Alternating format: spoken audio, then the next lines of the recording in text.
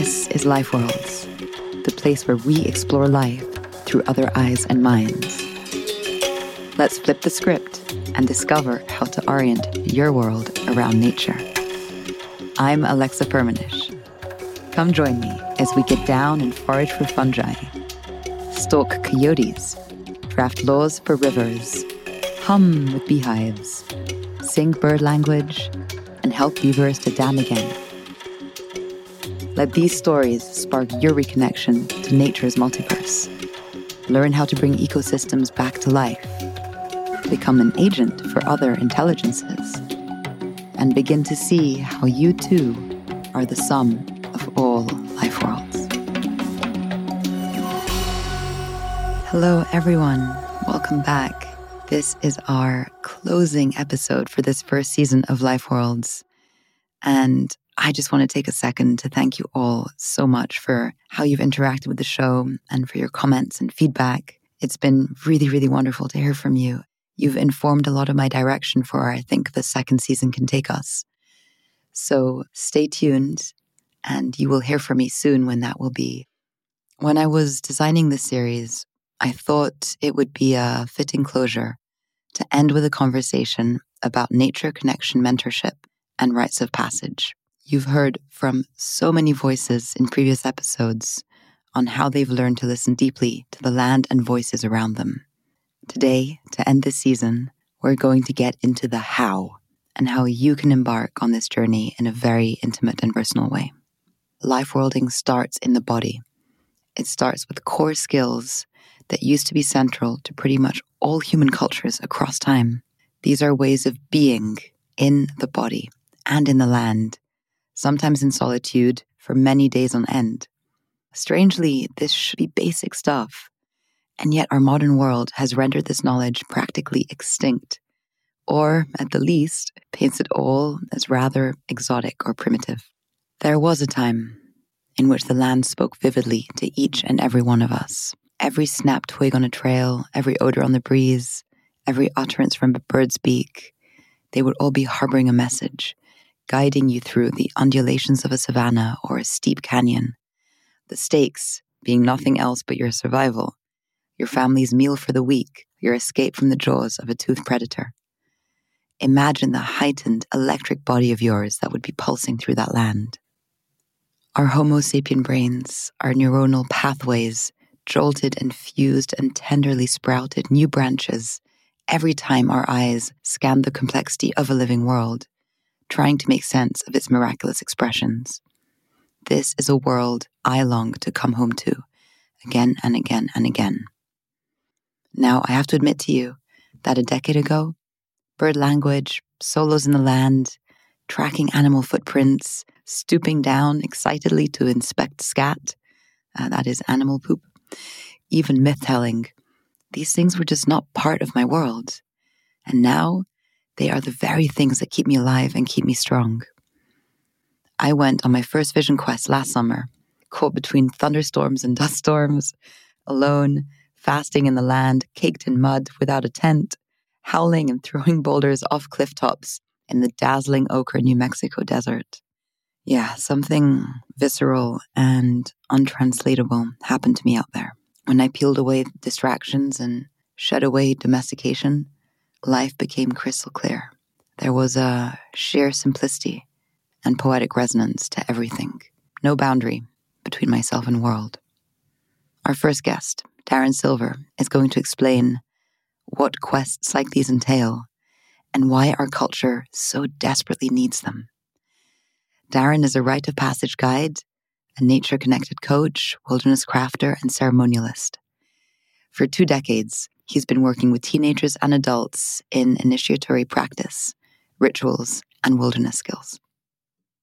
After Darren, you'll hear from John Young, who is a renowned elder and a pioneer in the fields of nature-based education, wildlife tracking, bird language, and I can attest firsthand, a master storyteller.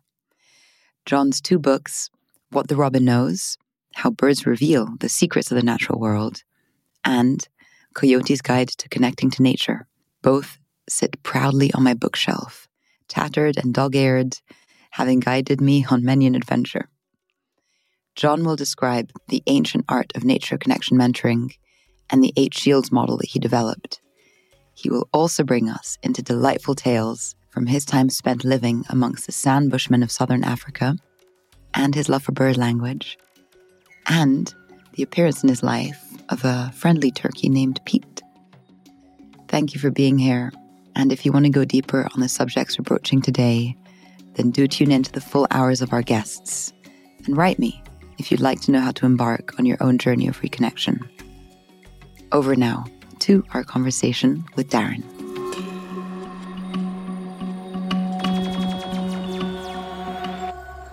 What a rite of passage looks like today is providing a ritual opportunity for people to step from one stage of life to the next.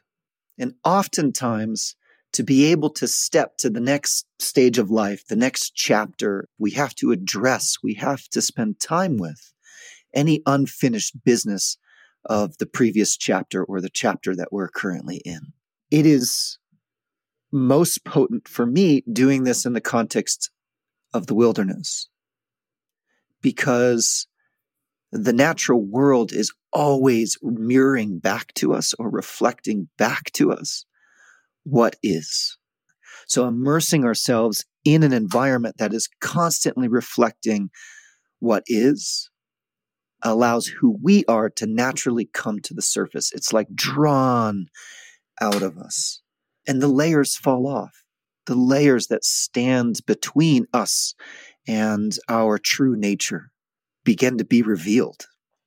So in my world, the consequence of going through a rite of passage, of giving ourself up to the greater story of life, is that we realize that the purpose of living is not to get what we want. What we're being invited to is to participate in life as a generative force. What is it that happens out there in the land? Maybe you can describe what a vision quest is. What happens out there in the land? What's the process? There are these 3 kind of doors and stages. And why do people return changed? There's 3 stages that were really articulated by Arnold van Gennep, anthropologist. And it's severance, threshold, or liminality, and incorporation. And so the way that I guide quests, it's somewhere between 8 and 10 days long. And the first 2-3 days are really devoted to connecting to nature. And severance is about separating ourselves from what is familiar, internally and externally, putting ourselves in a completely new environment, developing new routines that begin to move us into a place of having a different perspective or perception on ourselves and in life. You know, there's this question that fascinates me is, how does the earth or nature communicate to me? And how do you communicate to the earth in a way that is just as real, as trusted as my conversation with you right now? And so that is a muscle that has to be developed in those first 2 or 3 days and carry through to the 4 days and 4 nights of fasting alone on the land.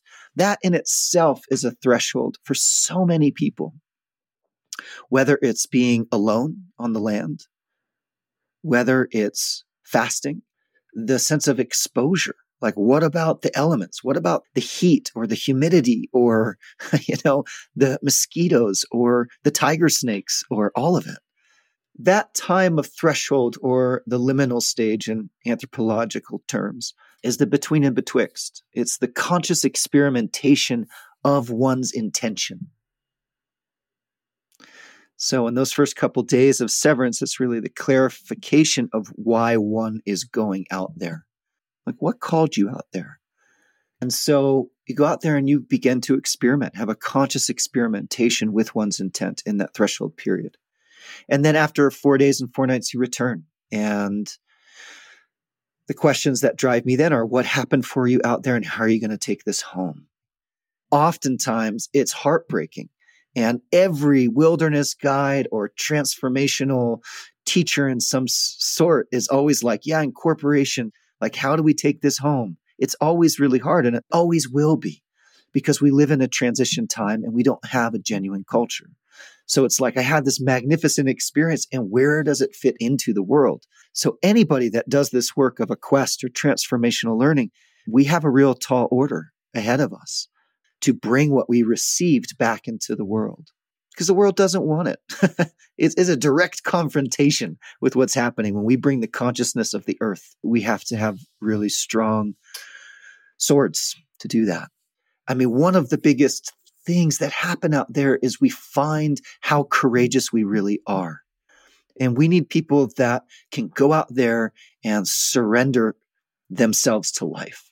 The conversation that can happen, you carry that with you for the rest of your life. Like, I have never walked in a landscape in the same way again, knowing how I can listen to other creatures and species and weather patterns and dynamics to bring it down to something tangible. Is there a story that you could share, something that can make this come alive for people who are listening in terms of what that communication could be or what that interconnection can be perceived as? It was guiding a quest. This is years ago, and it was in Utah, and there was a young man that came down from the quest. And one of the biggest pieces he came down with is he goes, I realized that around the planet at sunrise, there is this great wave of bird song that is all about beauty, that is going across the planet. And that if I can just wake up with that song every day, then I will be participating in life. It's that simple, but it leveled this guy. All of a sudden, he had ground and orientation. If I can just start every day with this cacophony of sound, of song, of beauty that's always going around the planet, as the eyelid of the world is opening. I mean, there is so many. I mean, there's one guy, this is maybe a year ago.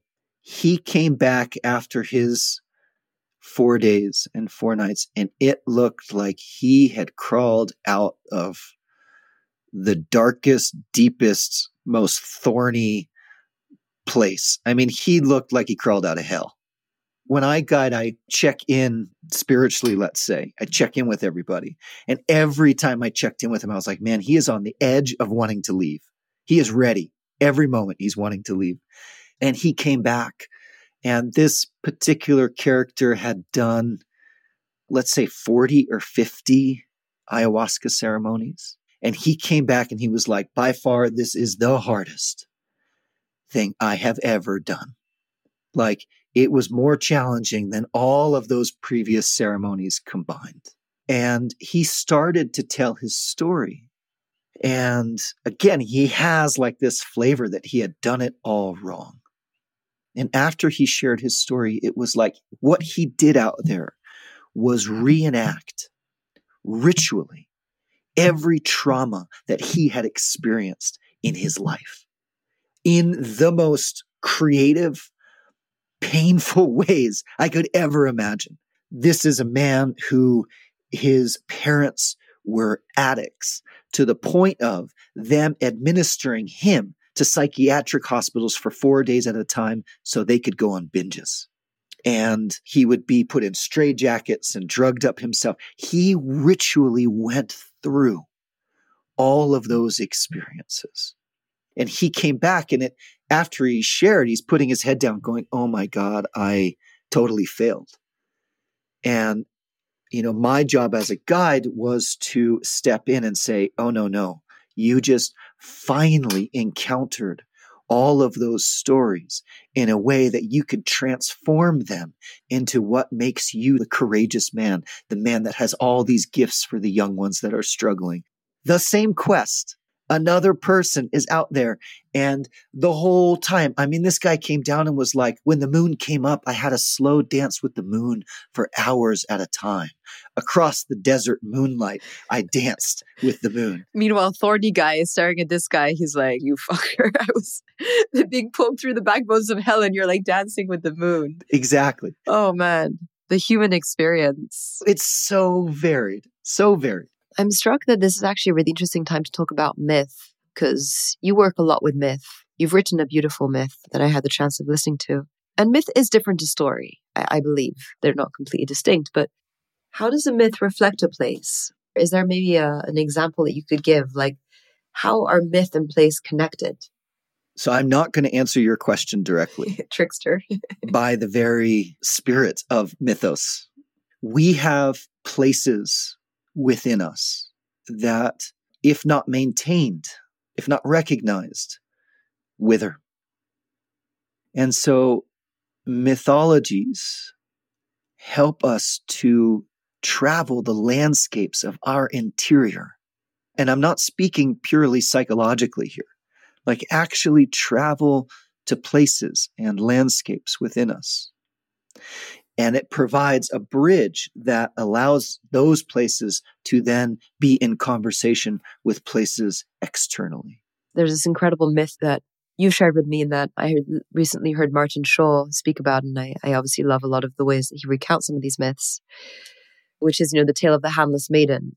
She wasn't a princess yet, but she had the makings of it. You could kind of tell the beginning of the story, and through sorcery and a bad spirit and a series of unfortunate events, I'm not going to tell the whole myth, but she basically has to clamber through this wild forest, overgrown forest, without her hands, bleeding stumps, encounters all sorts of disasters, then emerges on the other side, this incredible life takes place, and then she has to go back into this wild thicket of a forest.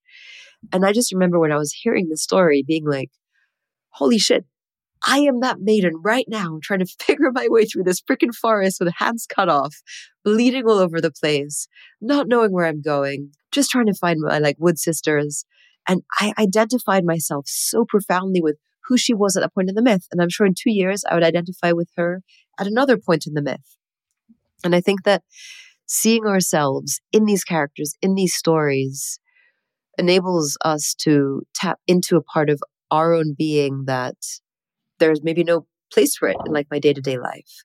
But I hear this myth and I identify, and I'm like, okay, that's where I'm at. And then I can maybe go into the forest, the physical forest around my home, and recreate that somehow and recreate that challenge. And I think that the more that you can identify all aspects of the human experience, the good, the bad, the ugly, the beautiful that is inside of each of us, if we can see it in a story, we can see it in ourselves. And therefore, when it occurs in the world, in any form, it's familiar to us. Like, there's that. I identify it. I see it. I know you. And it could come in the form of an animal, and it could come in the form of a car that looks strange. But we start to see these patterns. And maybe there's also an element of what you're describing is that myth allows us to see patterns. And those patterns are inside of ourselves, and they're inside of the landscape. And it's almost like the Braille code that you can touch to figure out where you might be going. Yeah. What really strikes me about the handless maiden is she goes out into the wilderness without her hands. In other words, our ability to shape life, to touch life.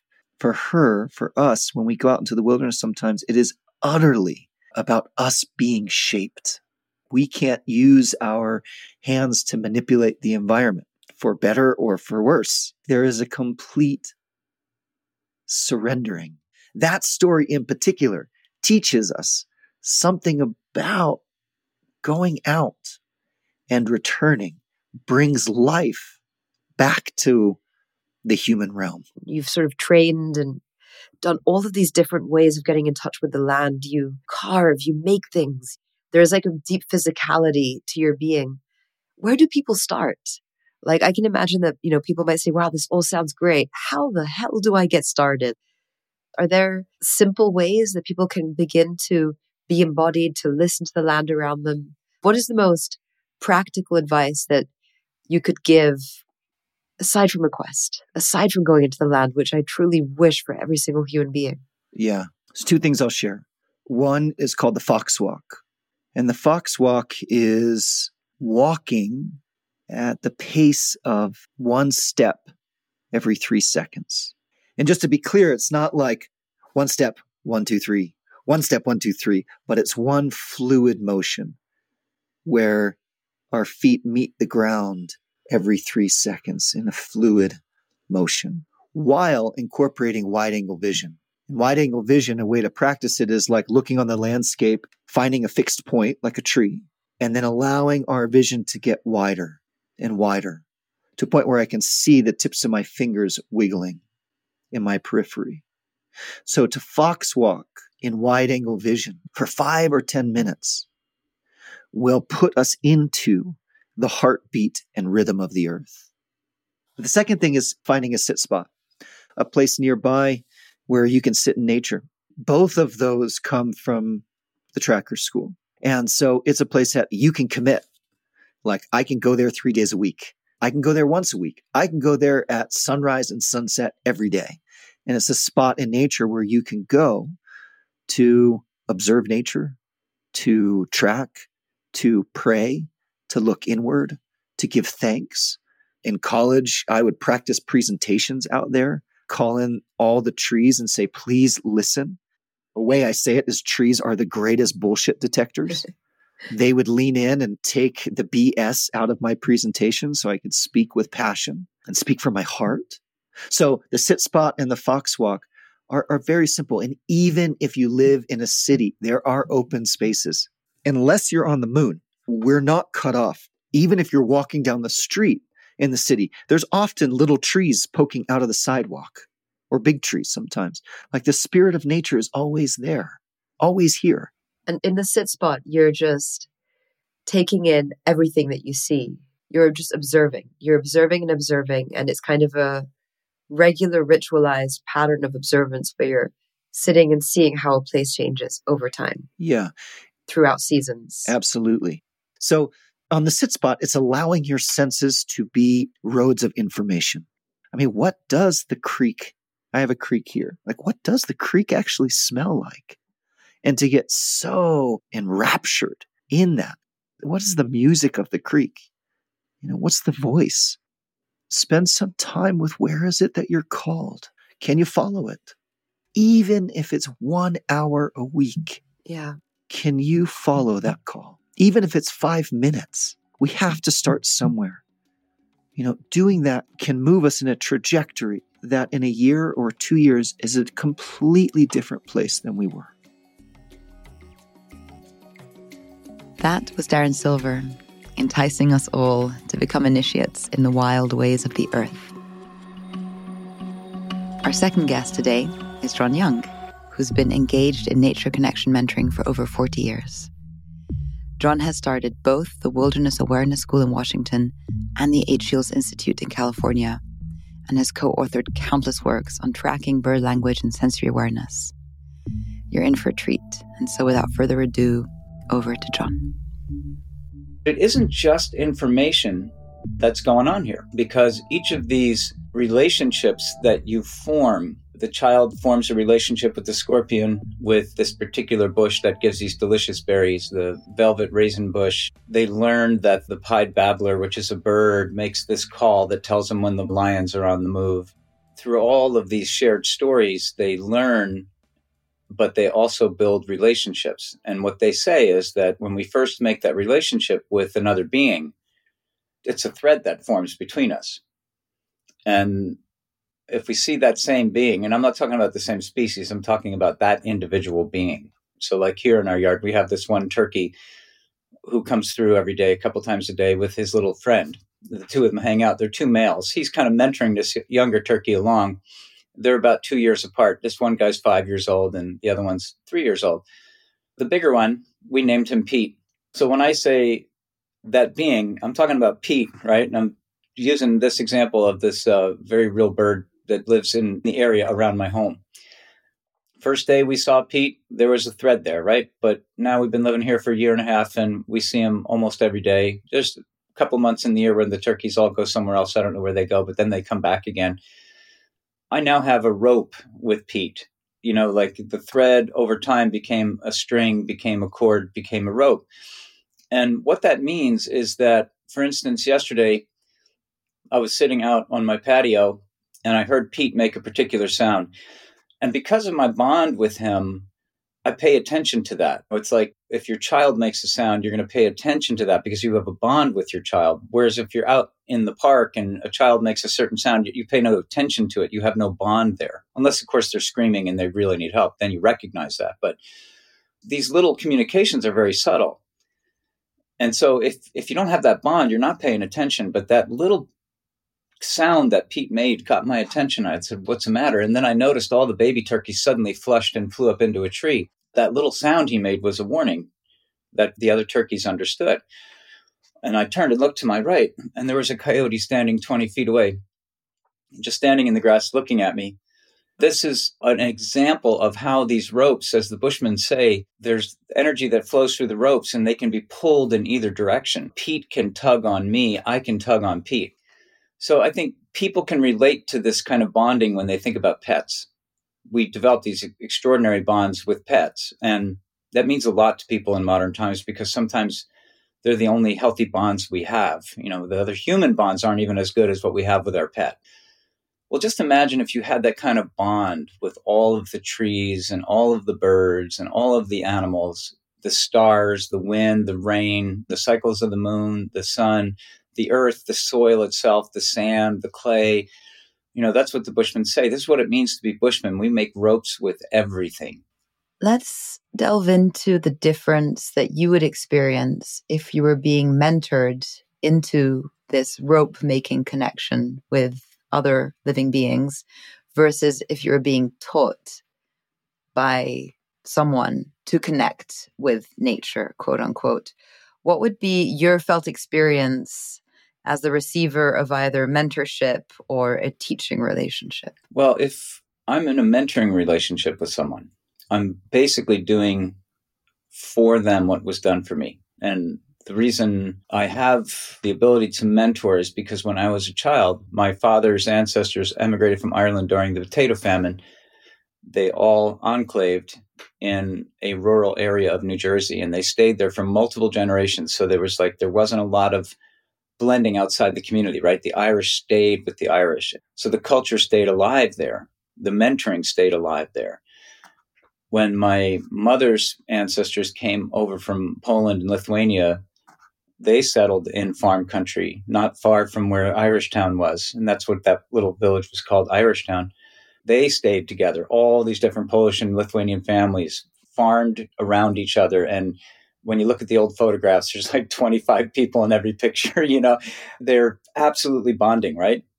So when I was a little boy, my grandmother on the Irish side taught me to read from field guides, the little nature guides, the golden guides. But she would send me out. She'd say, oh, look, this frog on the range map, this frog lives here. Have you ever seen it?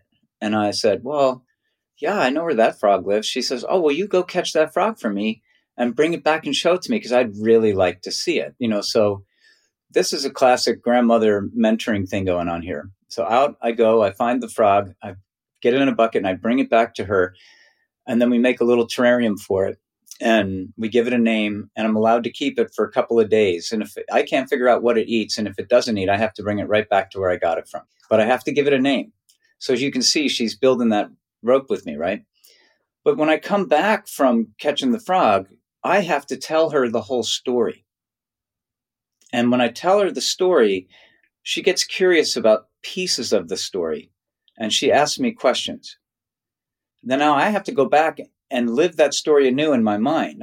I have to go back there and look around for what my grandmother's asking because I didn't notice it when I was there. Now I'm trying to go back and recover that which I didn't pay attention to when I was at the frog pond.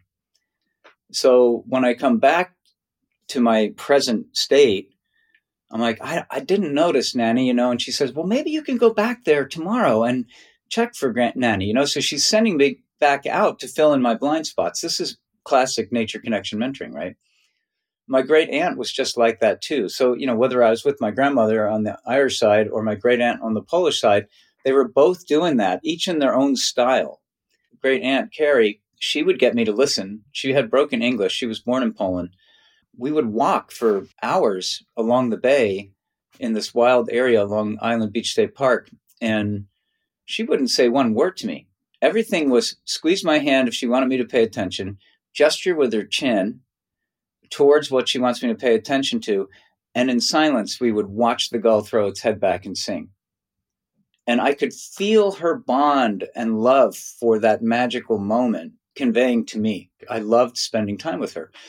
It was always in silence. And she would, when we got back to the house, she would tell me that the birds can talk to us and tell us things, and she would tell me stories about that.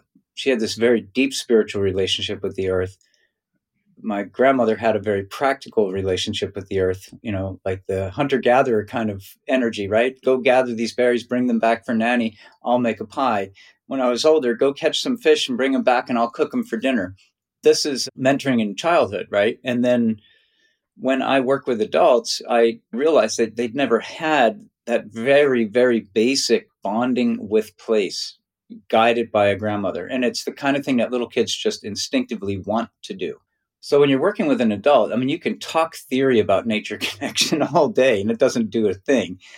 The trickiest part is to get an adult to go back and relive the childhood they didn't get, because you can't skip that. There's primary nervous system relationships that form as we build relationships with the frogs and the trees and the birds and the animals, that forms a neural network. And that neural network has a emergent property that you can't fake. You know what I mean? It's going to emerge out of the built relationships. All those bonds are giving information in both directions. This sphere of awareness grows around us. So when you're mentoring adults who haven't been mentored as children, you basically have to find an adult way to make it palatable, but get them to relive experiences that they didn't get in childhood, to build those basic neuromuscular pathways and get that software to open that was never opened. They got the operating system, but they never opened the software that runs it. So that's what we're doing. And we're doing it through questioning. It sounds to me like this mentorship capability, it grants a lot of agency and a lot of equality, actually, between whoever may be the mentor and the mentee. And it's saying, this, go out, find it, return, speak, share, versus I am going to tell you what this is. And so you're activating that sensory awareness and that curiosity in that little kid or that adult that's going out, because they have to come back with something. It's not going to be given to them. It may be an obvious question, John, but why does it matter to have these wheels and these principles and these 512 different practices? And why does this matter in today's world and in other worlds from previous times? But I think especially today's world. God, there's 1,000 ways to answer that. But I will start by saying there was this one consultant, brilliant consultant, who helped us for 3.5 years, who observed that the children that grew up with this mentoring model were wholesome, they were happy, they were vital, they were very much themselves, really full of spark and life and interest in things. They were empathetic. They had this extraordinary capacity to listen. They were not distracted when you were speaking to them. They were holding space, So this man's in his 60s and he's talking to these people in their early 20s, and it's like, where did these people come from? And he went all around the world and visited all these different locations where these principles landed, all over German-speaking countries and all over North America. And he said, it's remarkable. All the children who grew up with this have a wholesomeness and a health and empathy. And, as he began talking to them, he began to discover that when these kids were in high school, when their friend was suicidal, they were the ones who kept them from making a choice that would take them that way, and brought them back from anxiety. And so they're already reaching out and helping and healing their peers. So just already that right there is enough.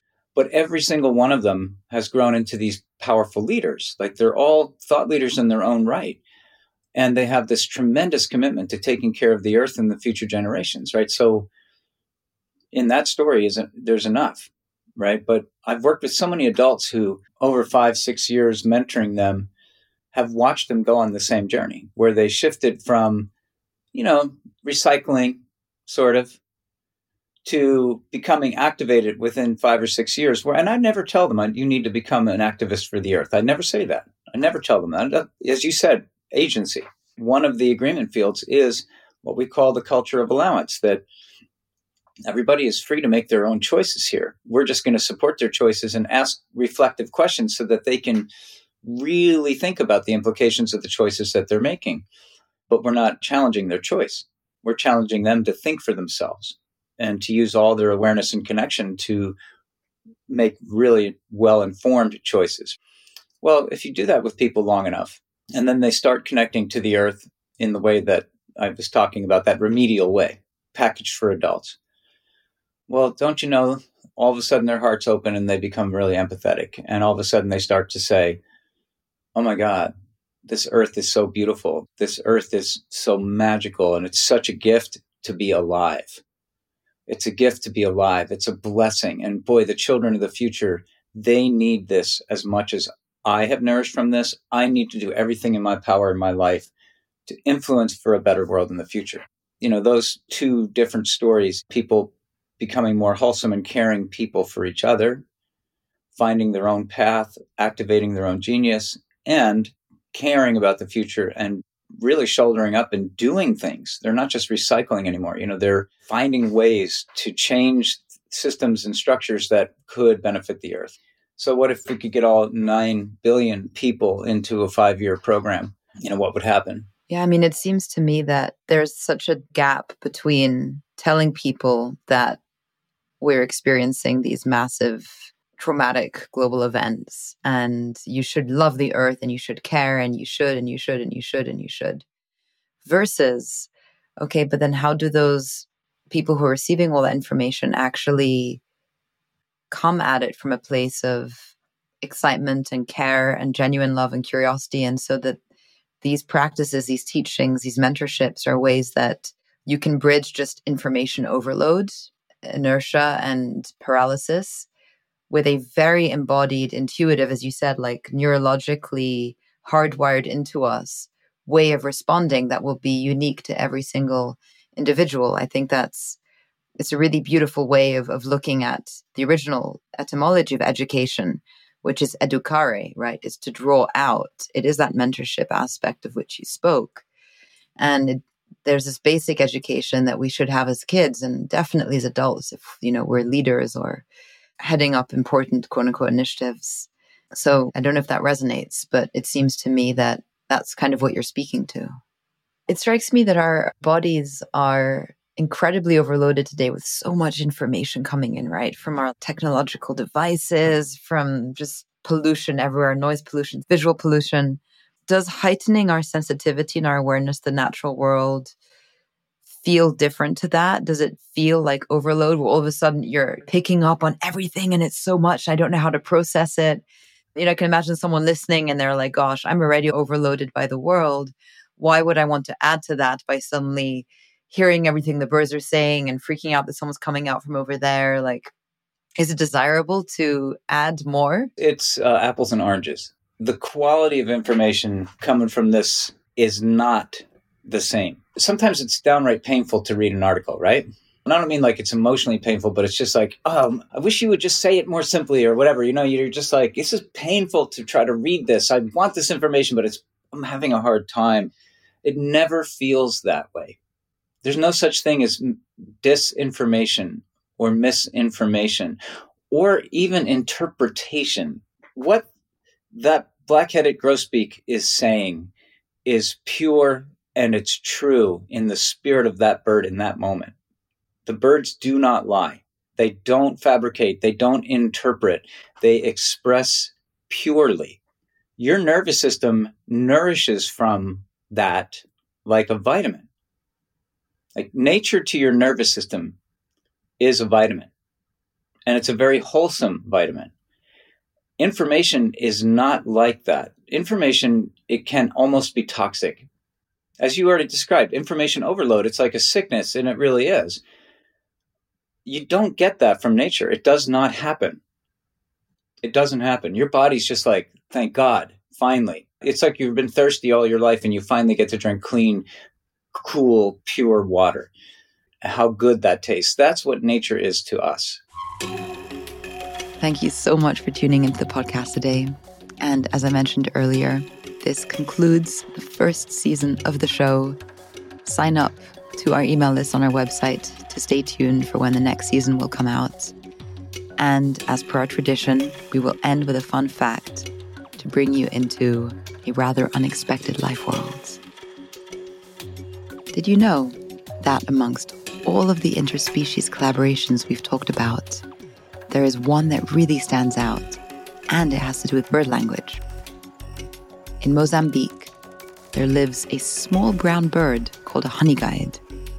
And this bird needs human hands to help them break the casings of beehives so that they can go and feed on the sweet beeswax that lies inside. On the savannah, they make distinctive calls that are destined only for these human partners. In this case, the local indigenous Yao people, who themselves, unsurprisingly, love and value honey. You could say that they are also honey hunters themselves. Once bird and human have found each other, the bird guides the hunter to the tree where the beehive is waiting to be found. And together, with the human's hands and the bird's beak, they reap the rewards of honey and beeswax. Interestingly, the Yao people have also developed a call to summon the honey guide birds to them. This seems to be, so far, one of the only recorded cases in which a human and wild animal call to each other to undertake a task together. It has been suggested that this mutual call has emerged over thousands of years and began with our primate ancestors. Think about that for a long-term collaborative partnership. That's it from me, Alexa Firmenich, your host on Life Worlds. I'll miss you, and be well until the next time we meet. Thank you so much for tuning in.